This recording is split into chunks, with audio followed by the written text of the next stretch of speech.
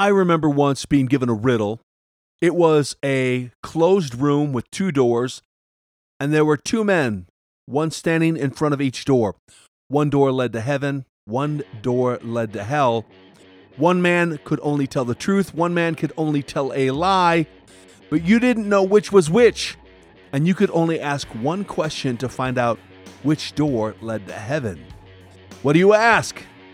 I chewed on that for a long time, and then somebody gave me incredible insight. And if you want to know the answer, reach out to me, but that's kind of where we're going today.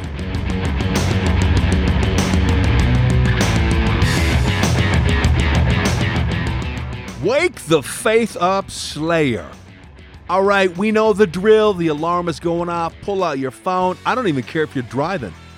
I'm asking you to break the law right now, man. If you're driving, pull out your phone and begin to text 3 or 4 different people. Invite them to church. Maybe they used to go. Maybe they've never gone. Maybe you think they would never go. Text them, man. Get them to church. You got 48 hours to get as many people to church as possible so that you can hear about Jesus. They can be in his presence. So go for it.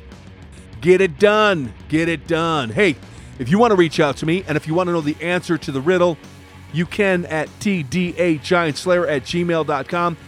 Don't ruin it by asking someone else or Googling it. Just let me know. I'll give you the answer.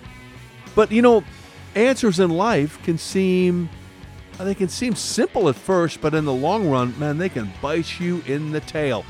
How many of you out there listening right now, by a show of hands, you went by your own reasoning and wisdom and you married that woman? Yeah. How did that turn out for you? Exactly.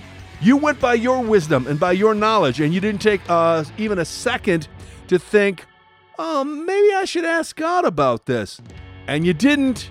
And, well, no divorces. You'll learn, right?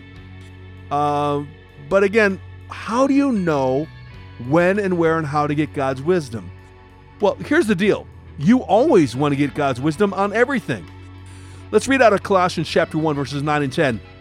For this reason, since the day we heard about you, we have not stopped praying for you. We continually ask God to fill you with the knowledge of his will through all the wisdom and understanding that the Spirit gives, so that you may live a life worthy of the Lord and please him in every way. So how do you know his will? How do you make decisions? How do you know right and wrong? How do you know what to do when both options seem right? What do you do when you feel like the right decision is maybe the wrong decision? See, Paul's stating a principle here that is so important for today. He's saying we need knowledge and wisdom, yeah, but through the understanding that the Spirit gives. There's a whole different level of wisdom and knowledge from the Spirit than from the world. Two different, universes completely.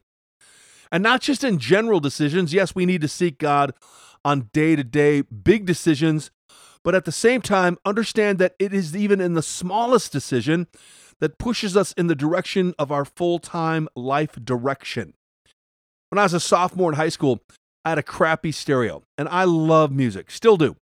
And my best friend's dad, who had just the most killer massive stereo system, was selling it at a really good price. Really good price. There were 4 speakers, a dual cassette deck. You heard that right, dual cassette deck. A balanced turntable, equalizer, and to top it off, it was in a wood case for the stereo, and I believe it was a Gusendorf case, to be precise. So my mom and dad said, no. And I said, well, it's a great deal. They said, no, not now. And I tried my best to tell them that, look, this is a steal. It's not going to get any cheaper, and they didn't care.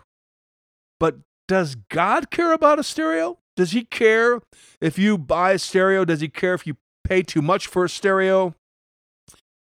I'll never forget walking into church one day, and a friend of mine, he says, hey, this young newly married guy who's coming to church, he asked for prayer last week because his vehicle died, crapped out on him, and he needs a vehicle to get to and from work, and he's a hardworking kid, newly married, and he said, it's too bad. He came in this week, and he wants to show everybody in church his new vehicle. He went out and got a new vehicle.